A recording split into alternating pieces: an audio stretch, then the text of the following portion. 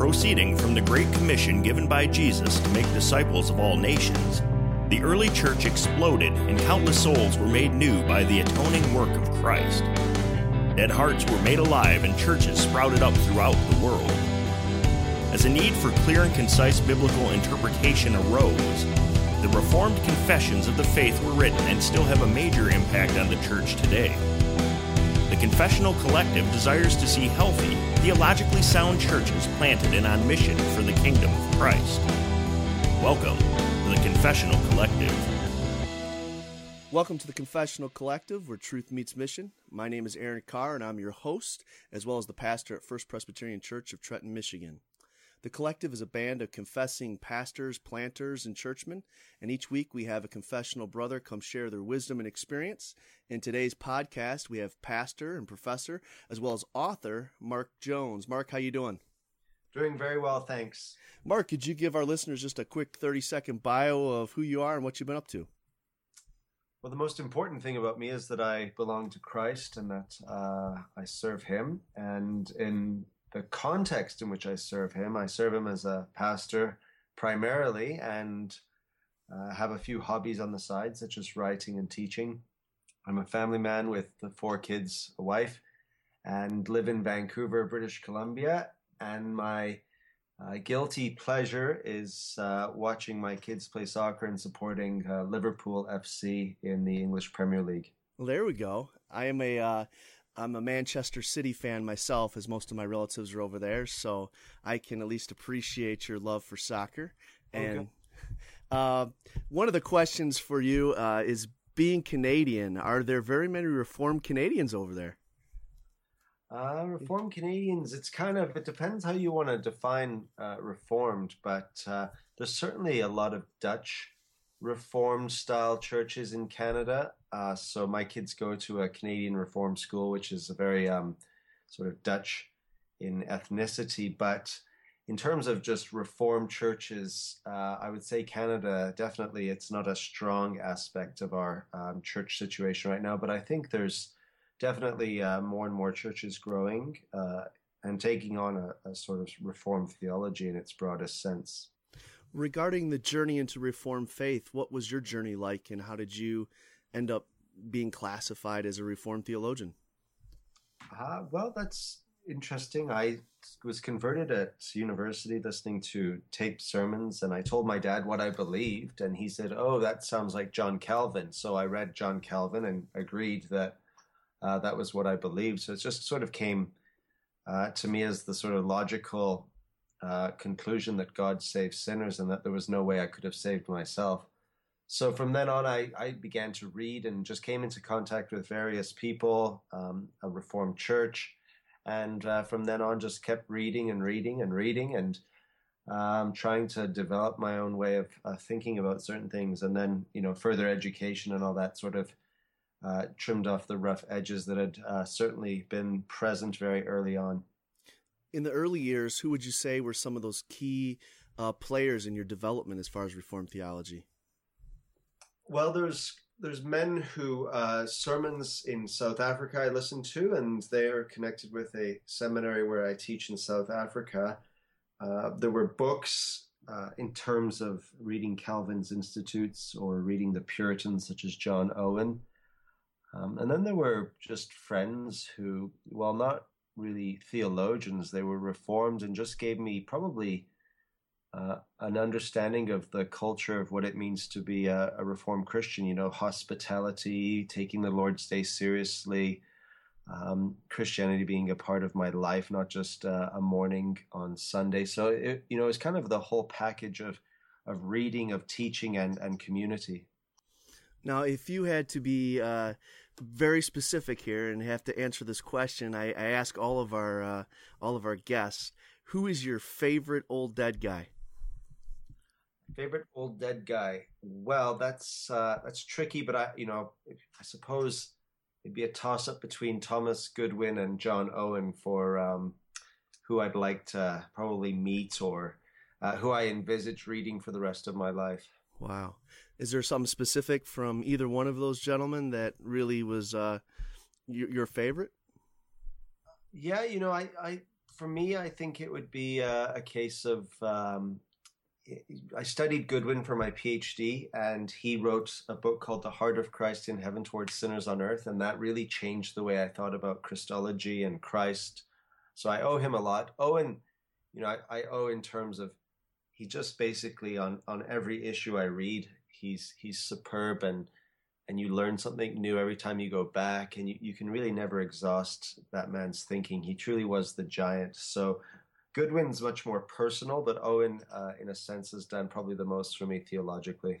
I know with Owen that you truly can't exhaust him because it seems like a sentence would run on and on for pages, but the thought was just profound. I found myself just really captured by John Owen. Yeah. What about, let's turn to more modern authors. Is there a modern author or theologian that regularly punches you in the gut and kind of encourages you in conviction or stimulates you in thought that you would suggest for our listeners? I really enjoy reading J.I. Packer because his prose is just so beautiful. It's rare to come across someone who writes with such, ease, and his sentences seem to be carefully chosen, each one. So J.I. Packer's certainly a modern author.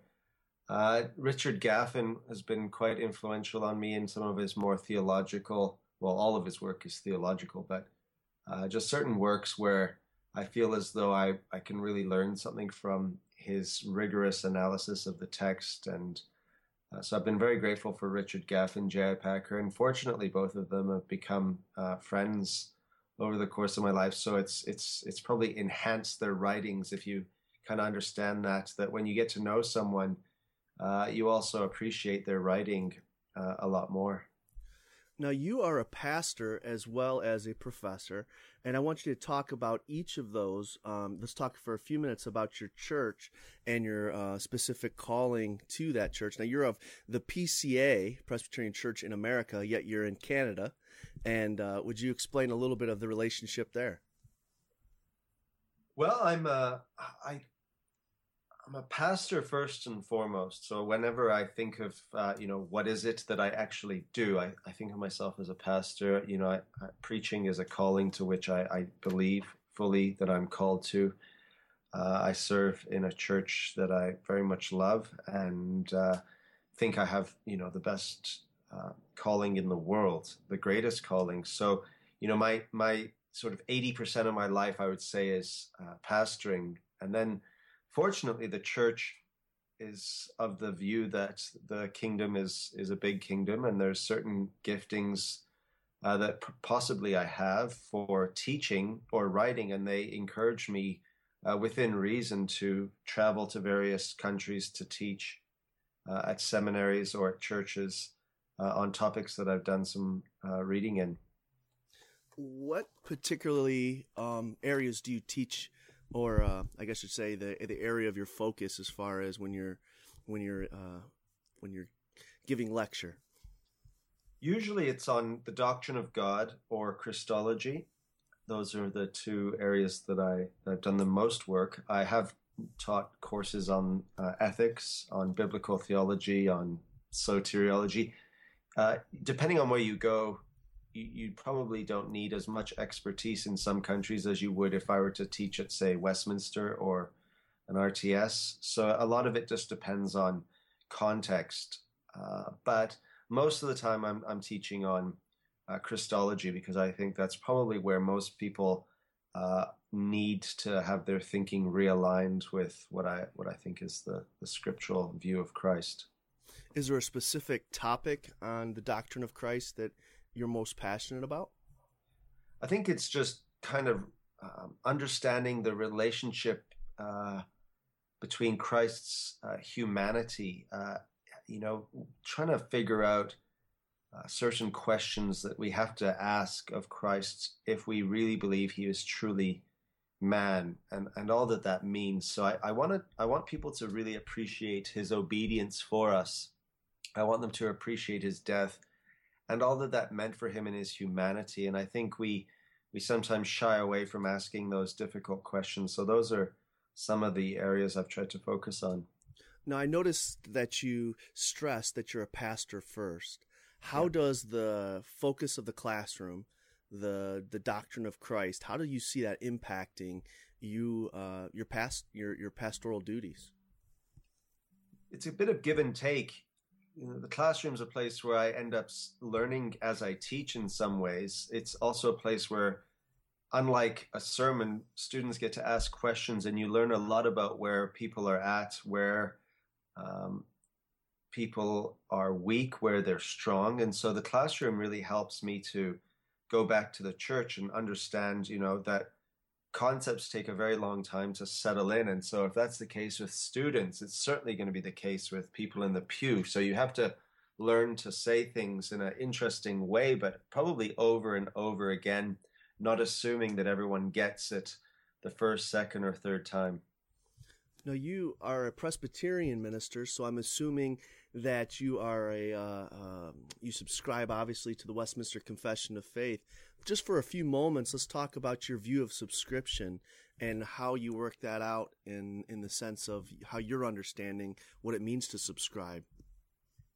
Yeah, that's always a tricky question, just because of context and what one means by certain terms.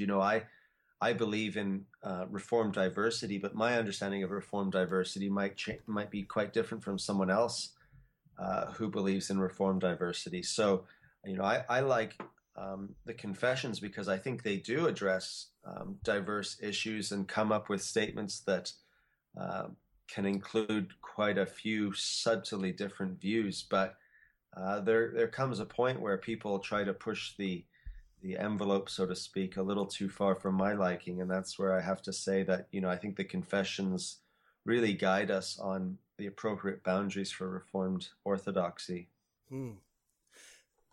In your church, how do you go about training your elders in the Westminster Confession? I know that's a typical discussion that I'm finding among the pastors, the teaching elders, in regard to raising up ruling elders. Is there a certain class you use, certain books you use, or is it just a regular indoctrination that comes from the pulpit?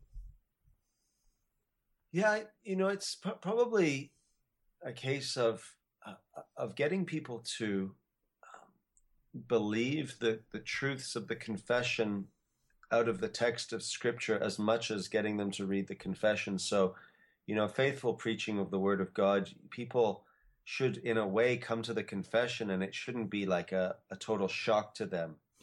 They should be coming to read the confession as we get our elders in training and deacons in training to do, but they come to the confession, and it should, in a sense, just fall into place because the Word has been preached faithfully. And so we believe that the confession is an accurate reflection of God's Word. So that's my approach, is to focus on the text on Sundays and lead into then the truths that we believe. Now, how did you end up at Faith Vancouver? I was about to go do my PhD overseas, and then my supervisor transferred to a different university for a different job, so I had to wait. And while I was waiting, I was pulpit supplying at a church whose minister had left, and as I was pulpit supplying, they were keen on having me become the minister, and I wasn't really interested because of my desire to go overseas. But then I got accepted to a program at Leiden University where they gave me a Canadian supervisor, Michael Haken, and I was able to spend some time in Leiden as well as in Toronto for visits while I did my dissertation at the same time I was pastoring. So I was able to actually do both. So it's truly a story of God's sovereignty bringing all that together for you. Oh, I look back and I actually just cannot believe how gracious and faithful God was to me when it was probably the best possible situation that could have happened to me, and that's what happened. What kind of encouragement would you give for young men that are considering the pastorate and are trying to figure out God's steps in the sense of opening doors, closing doors, and how you kind of work through that in throughout your life? For me, the key is having people around you who are going to be honest with you about your gifts, people who are going to be praying for you, people who love you enough to tell you the most truth about yourself. And then also, waiting on the Lord and not snatching and grabbing at things, but waiting for him to give the type of opening where you sense it really is from him in his providential dealings. So young men can be typically quite anxious about things, and they don't maybe trust enough that the Lord will build his church, that he loves the church more than we do. So if you are God's gift to the church, he will make sure it happens. And if you're not, be prepared to wait until you've been suitably humbled or transformed into the type of man God wants in a pulpit. Is there a particular aspect of church ministry you felt was the most that you were unprepared for, that you can give some insight to guys who are working towards that?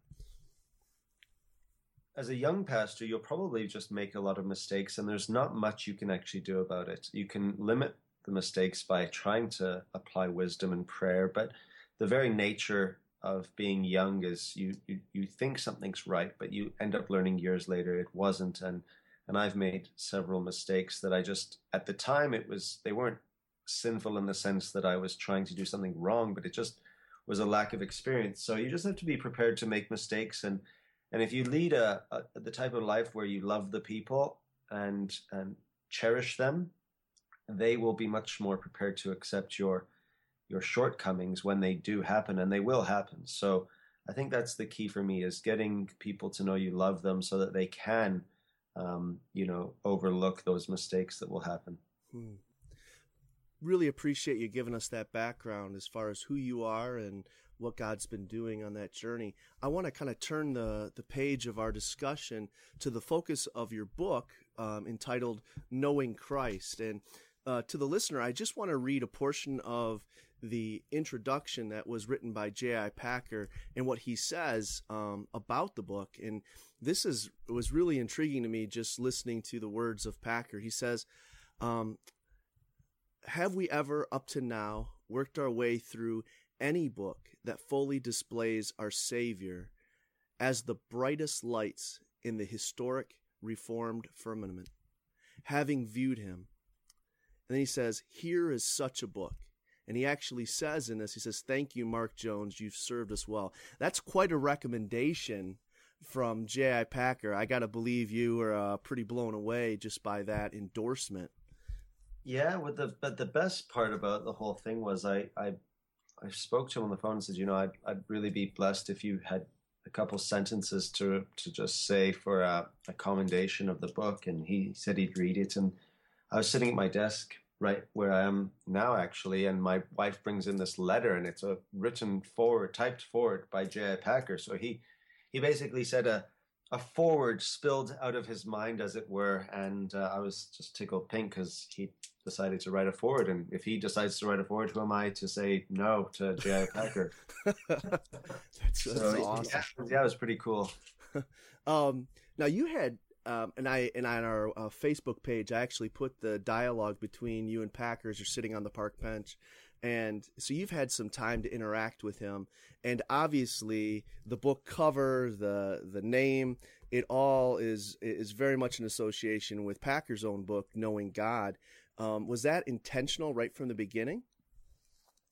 It wasn't meant to be so explicit and overt that I am trying to say, hey, this is a companion, because ultimately his book is a classic. And mine's just come out, and I have to just accept that, time will tell whether my book is any good or not. So you always have to be careful with that type of self-comparison. So, that I didn't do the cover. That was what Banner did. But I thought that the title would be a suitable title for a book that Packer had wanted to write but never was able to. So, given my background and training, I thought, this is just a book I want to write, and whatever happens with it happens. So, there is obviously some similarity. I just took all of his words and changed God with Christ, and that was my book.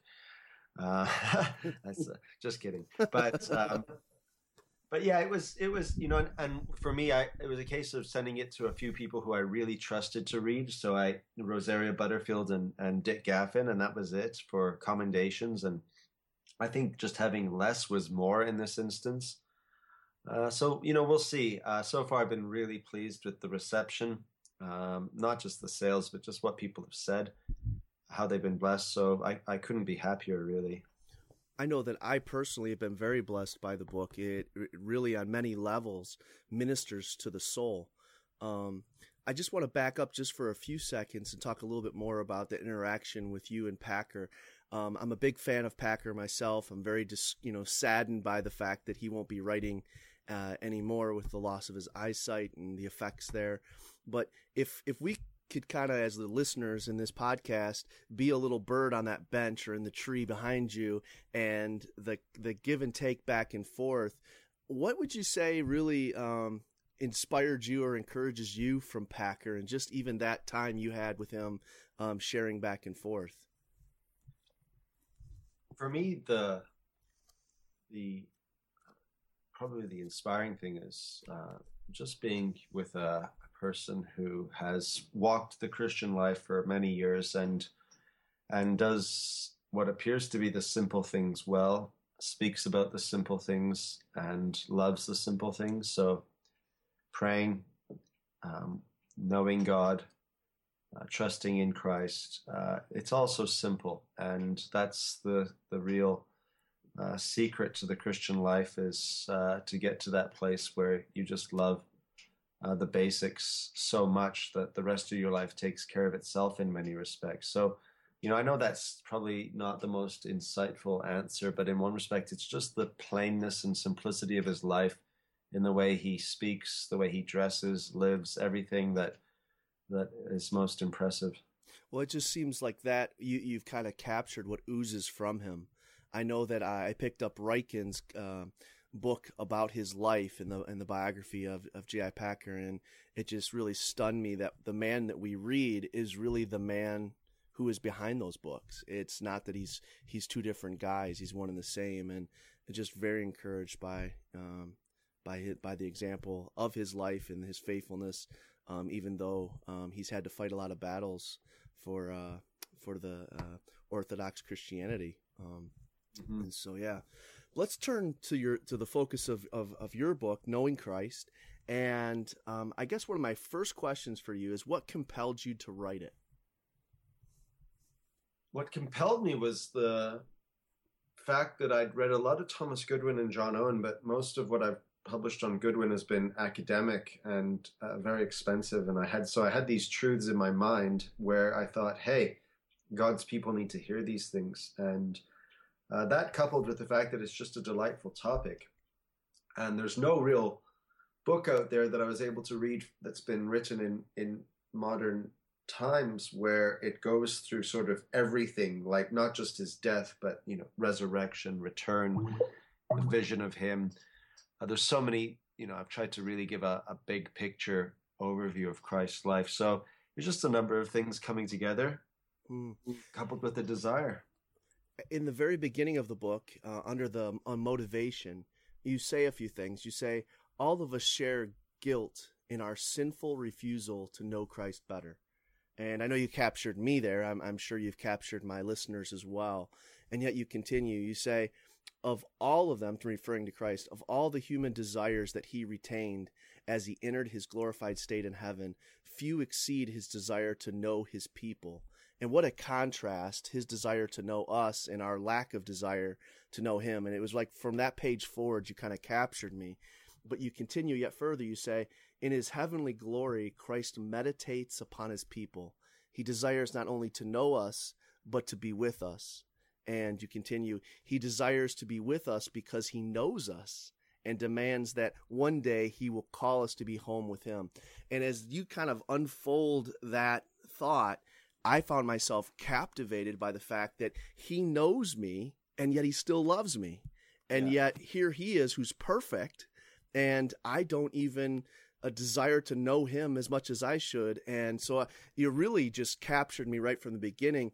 Is that something you yourself have wrestled with, or is it something that maybe as a pastor you've felt of the people in the pews, or where did that come from?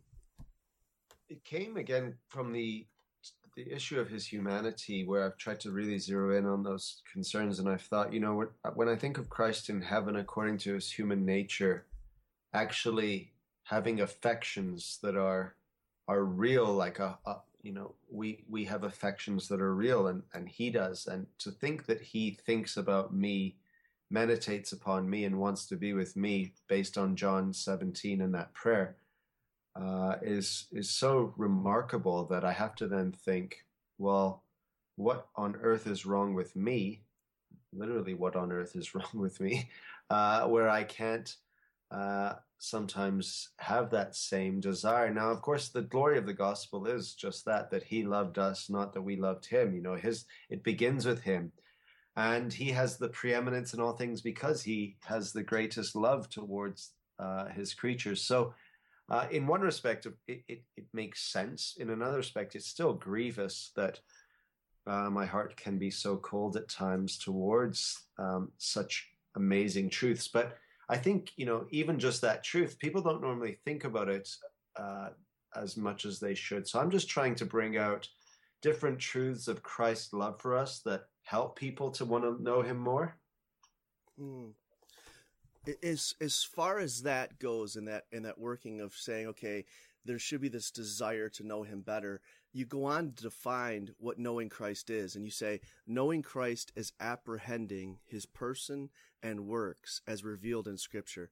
And it seems like such a simple statement, a statement we would find in virtually all of the Reformed confessions, yet it is so it's such a contrast to the broad evangelical world we live in, where everyone wants to know Christ based upon their experience. Yeah. And in that tension, how do you see the modern reader viewing that reality, that the way we truly know Christ is apprehending his person and work, in contrast with the way I feel about him at this moment? Yeah, that's the key is to, we're told in Hebrews to fix our eyes upon Jesus, but then we're told, specifically what Jesus did and who he is. So, the Bible just doesn't give us any other option but to, when we see Christ as crucified, like Paul wrote to the Galatians, he's asking them to do that now. And we're to do that constantly. It's no good just saying I'm looking to Christ, but what am I looking to in Christ? What he's done, who he is, those are questions and facts that you simply cannot divorce from your experience of him. And so God says we're to love the Lord our God with all of our heart, soul, mind. And the mind is a major component of our worship and love towards him. Is your experience as a professor, as a pastor, as a Christian in today's society, that the general person who proclaims to be a follower of Christ truly doesn't understand the sufficiency of Christ? And if so, why do you think that is in our current culture? I think we do, in a way, understand the sufficiency of Christ, and then we don't. It's not I would say for me as a pastor, it's not a either or. It's kind of, we believe, but help our unbelief. I know my wife, for example, or people in my church, they really do believe he's sufficient. It's just a case of knowing enough about him to be able to apply that properly each day. And we're weak, and so we don't always apply Christ to our lives the way we should. So that's why I think it's a both and, where we're weak, but we're not completely weak, in the sense that Christ's Spirit does cause us to rely upon him, and so he's interested in having us depend upon him, and so he grants us his Spirit so that we do that. It's not just left up to us, but that's the good news of the gospel, is Christ actually takes the sort of burden on himself to make sure we depend upon him. It's just a case of learning more about who Christ is and what he's done to better apply his sufficiency in our life, rather than apply it for the first time, if you know what I mean. Absolutely. If in looking at this is a little bit of an unfair question, but looking at your book, was there a favorite chapter in writing it? Yeah, the epilogue when I was done. Yeah, I kind of some were easier than others, just because of where I've done a lot of reading. There's probably just a few that stick out to me. I really like the chapter on the incarnation, Christ's prayers, his humiliation, his transfiguration. Those probably are the ones that stuck out to me as truly memorable for my own soul. I remember as a boy in Sunday school, I remember I had a teacher. He was a great man of God, and he had a real passion for theology. And I remember the first time we were sitting in Sunday school, and he said, we have this tendency, we think of everything Jesus did was as a human, that he just automatically was like the best student in class. He was a perfect in every respect of, never struggled to learn carpentry. He never struggled to, whenever he brought a project home, it was just immaculate and a piece of fine art. And I remember him kind of picking that apart because of the sense that he had to grow in wisdom and in stature. And I remember as a young high school student hearing that for the first time, where it really started to resonate with me. It changed so much of the way I began to view Christ, not because he wasn't perfect, because obviously he was, but that he was truly human.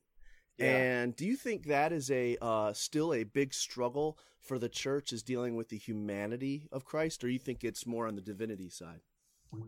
I think probably the humanity. I mean, the divinity too. It's there.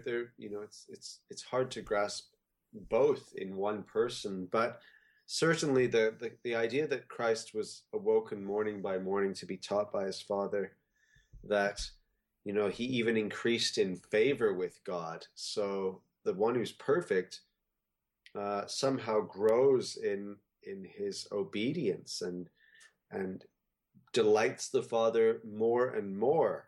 So even things like that truly boggle one's mind, and also just when he's hungering in the temptation narrative, that angels have to come and minister to him. That's not just for show. That's a reality where I think in body and soul he needed ministering to.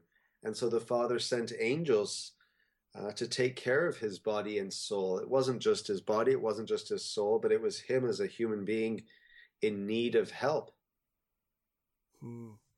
As we kind of walk through that and land up on the other side, the critical scholars, of course, always trying to make a Jesus in their own image, really began to attack the divinity of Christ. And you look at Albert Schweitzer and guys like him who begin to debunk the earlier critical scholars. But in the end, he comes to the place and he says, yeah, Jesus believed he was the Messiah, but he was just wrong. And it seems like so many of our, with Easter coming here soon and the History Channel and all that will be beginning to put, what did Jesus really say? What did he really think? Who was the real historic Jesus? And there seems to be this dichotomy all the time between the humanity of Jesus and the divinity of Jesus and the attack on both. How can a young guy who's maybe in Bible college or early seminary, as he begins to walk through this, is there some help you can give him as he begins to, I don't want to use their balance because it's not about balance, it's about commitment to the divinity and to the humanity, but is there some advice you can give him as he begins to work through that?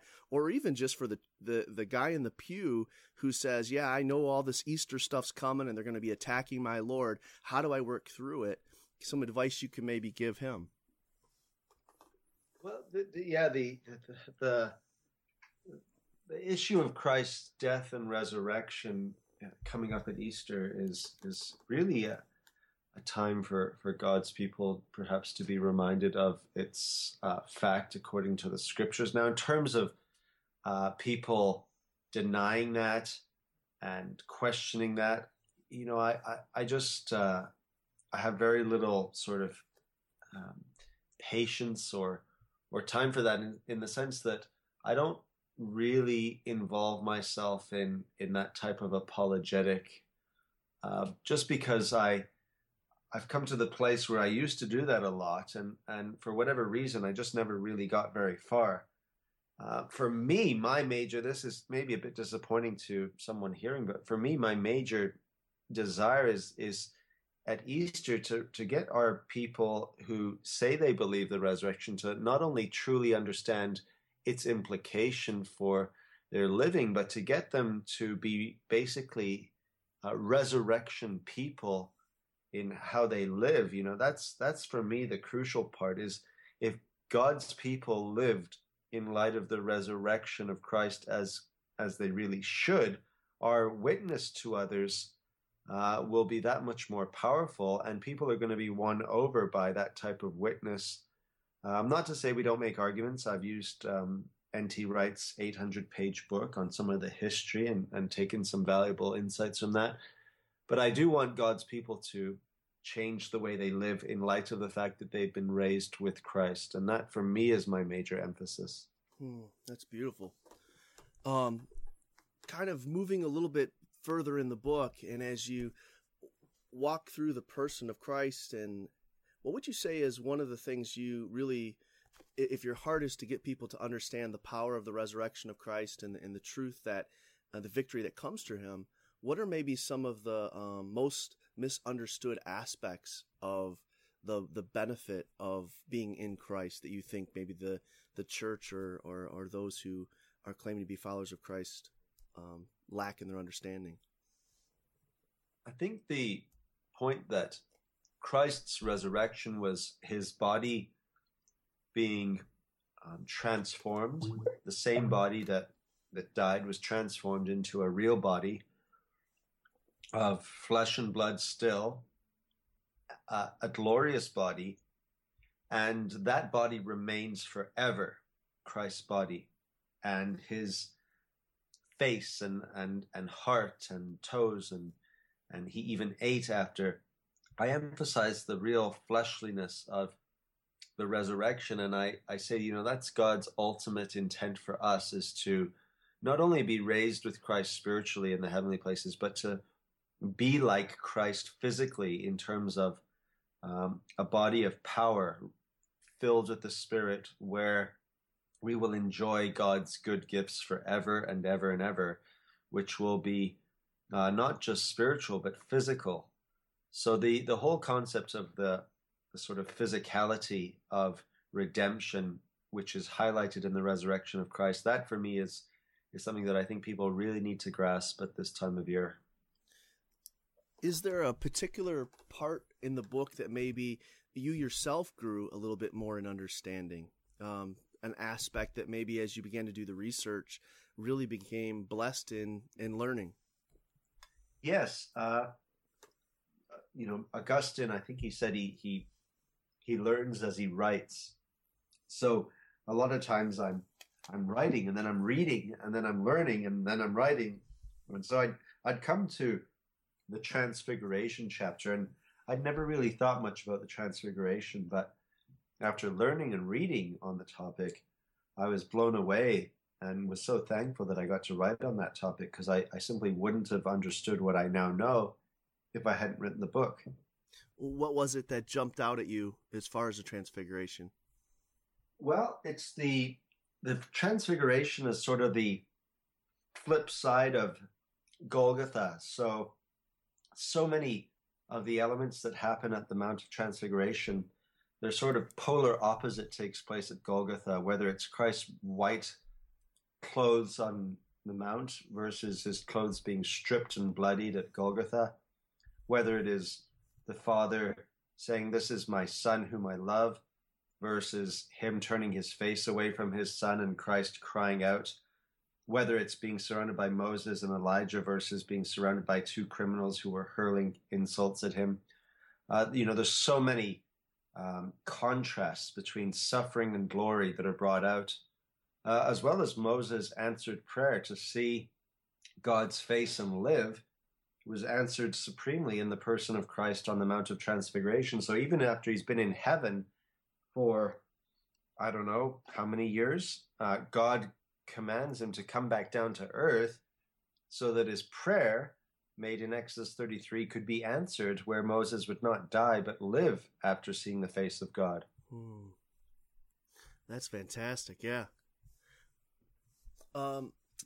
Let's turn the page yet again and to something a little more recent with you, which is there's been a lot of dialogue going on in different Reformed circles, specifically on this Ligonier statement on Christ. And I know that you have written a couple of brief articles and critiques on this specific document, and there's much you have to praise for it, and there's also some concerns you have. So I want to deal with first, what are some of the things you enjoy about the Ligonier statement on Christ? Well, it's always a good thing to want to defend the truth. I applaud them for that. And, even at the last, I think, Affirmation Denial 25, they do speak about seeing Christ face to face, which is a sort of more clear emphasis on the beatific vision, that we will see him face to face. And that's language that I don't think we find explicitly in the Westminster Confession. So in terms of saying something new, there was that. The problem, as I pointed out in my posts, is there's just too much language that's not clear, or I would say even sloppy at times. I think it's probably a little bit imbalanced, because R.C. Sproul talks about the preface wanting to connect Christ's person and work, and saying that you need both to understand his person and work. But then when speaking about his work, it basically talks about justification, and that's it. There's very little on other applied benefits. So, if you're going to go into his work, you got to go the whole way. And if not, I'd probably just stay with what Christ did before getting into how that applies to us. There's a number of other issues that even in the wording of the creed and things that might have been put in that were left out. And then there's the bigger question of whether, it's a good idea for them to be writing a creed when it can't really have any binding authority upon ministers. So it basically ends up being, advice. Those are just some of the issues. So you're because one of the biggest pushbacks I have experienced in this dialogue is, who cares? A parachurch, so what? They wrote it. What's the big deal? And you just nailed it when you said, but it has no binding on the minister, and therefore it really has no teeth. Therefore, and is there any other concerns that you have of a parachurch organization writing creeds and confessions, other than the fact that it is basically it's teethless? It's basically, even if they are trying to defend the truth, that the problem is that the creed has already been used in church services and suggested to be used in church services. So you kind of have what Carl Trueman called a brand making its way into the church. It's about Ligonier, this creed. And I kind of shy away from that. If we got a group of theologians together today, a good representative from Reformed denominations all over North America, who are not attached in any formal way, that would probably be a bit easier on me personally as a minister, and we would know who wrote the creed. I still don't really know who's responsible for what, whereas, the men at Westminster, we know their names. So it's just a kind of, it's a context thing. And again, Ligonier, what they do well, whether it's Table Talk, a magazine my wife reads frequently, or other things, I have absolutely no problem with that. And I'm grateful for their defense of the truth there. I just can't really understand how the document they produced was so poor, and why so far there's no real willingness to say, hey, maybe we could clean this thing up a little bit. I want to ask you a question that I usually somehow finds its way into our podcast, which is the question that R. Scott Clark asks in his book, Recovering the Reformed Confessions. the question comes up about the importance of writing modern confessions and creeds. What's your position on that? Is that a necessary thing that the church be producing modern confessions and creeds for the church of today? Yeah, this is a tricky one. I have friends that go both ways. Some don't think we have the theologians to be able to produce a creed that's really going to better Westminster. And, in a way, after reading the Ligonier Creed, I don't think we have produced anything that's better. So you can kind of understand one aspect. I think that even the divines, they were producing not just the Westminster Creed, but there were confession. There was lots of other creeds and confessions that were written after that in the 1650s. So it was quite common in the 17th century. We've shied away from that. I could see possibly a venue and realm in which that could happen, but I would want it to be, a distinct act of the church where NAPARC ministers, for example, under authority, are writing it. I just don't know if I see it really happening. So I'm not in principle opposed to it, but I know people just think it's probably not a good idea. Okay. Let's turn it back a little bit between your book and the topic we're talking about right now, which is the importance of creeds and confessions. Which confession did you find yourself reverting to the most on the topic of Christ and the doctrine of Christ? The Westminster, or was it maybe the Heidelberg, or just you found yourself going between a variety of them?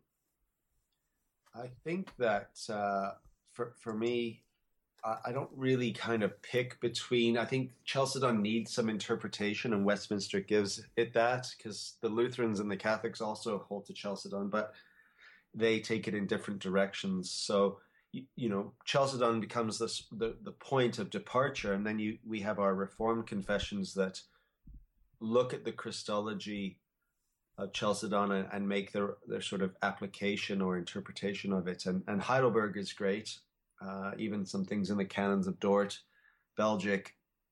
So it's just a case of taking everything that you like from those and running with it. And to me, it's they're complementary more than which one do I pick. And in the aspect of the Heidelberg versus the Westminster, and the tension that many people sometimes draw is the Heidelberg being a little bit more devotional, whereas the Westminster being a little more systematic. Do you feel that tension at all, or do you think that's a little overplayed? It's all context. Heidelberg, what are they trying to do? What context does Westminster find themselves in? A lot of it's driven by the context. The Westminster divines, if you look at their writings, very, very devotional, very. So I think, you're kind of, it's apples and oranges in one respect of what they're trying to do, when they're trying to do it, why, who. There's so many other questions that have to be asked. And it all depends then on what your view of devotional is and stuff like that too. So I think it's a tricky question to really ask, and it's probably not best answered by saying one is devotional and one is scholastic, because it's just not the case as far as I'm aware. What about the use of confessions and creeds for your family? Is that something you regularly do? And if so, what does that look like for guys that are trying to figure out how to bring the creeds into their family worship and for the benefit of discipling their children? For me, I use a more of a kids' catechism because my children are still young. So we've done that. So we haven't yet arrived at the Westminster Shorter Catechism. My 5-year-olds can have a pretty good grasp of who God is based upon this more child-friendly catechism. But I imagine that someday soon we'll be graduating.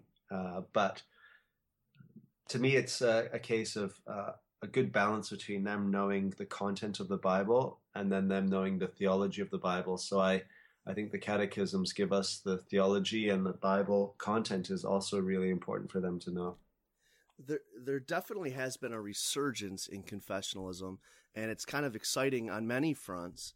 yet there still seems to be a lot of people that are opposed to the idea of a creed. They'll say things like, I have no creed but the Bible. Have you experienced any of that in your ministry? And if so, how did you kind of step through those landmines as you were working with the congregation you have now, or even past congregations? It was maybe a little bit of an issue in my church, not much, but once you establish that creeds are biblical in terms of the Bible has creeds, and then you sort of just reason through with people why they're important and why having no creed is a type of creed anyway. I think just patient instruction over the course of a couple months and years is really the only way to deal with these types of issues, because they're not easily solved in one conversation or debate or lesson. You've kind of got to get people's whole thinking about the church history, the Bible, all of that reorientated.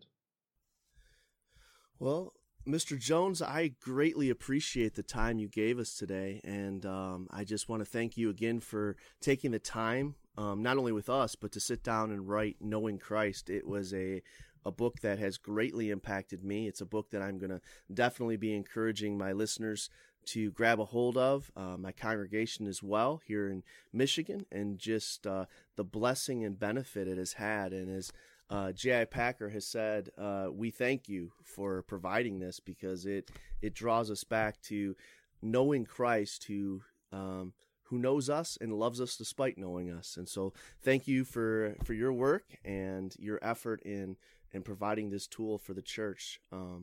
And again, just want to say thank you for the time you've given us today, as we've discussed a variety of topics, and even got to hit some of the Ligonier controversy that has erupted recently around you. So thanks again. Yeah, thanks for having me on, and I appreciate being able to talk about these things. All right, thanks, Mark. All right, take care. Thanks for listening to the Confessional Collective podcast. For more information and resources, please visit confessionalcollective.com, and be sure to like our Facebook page.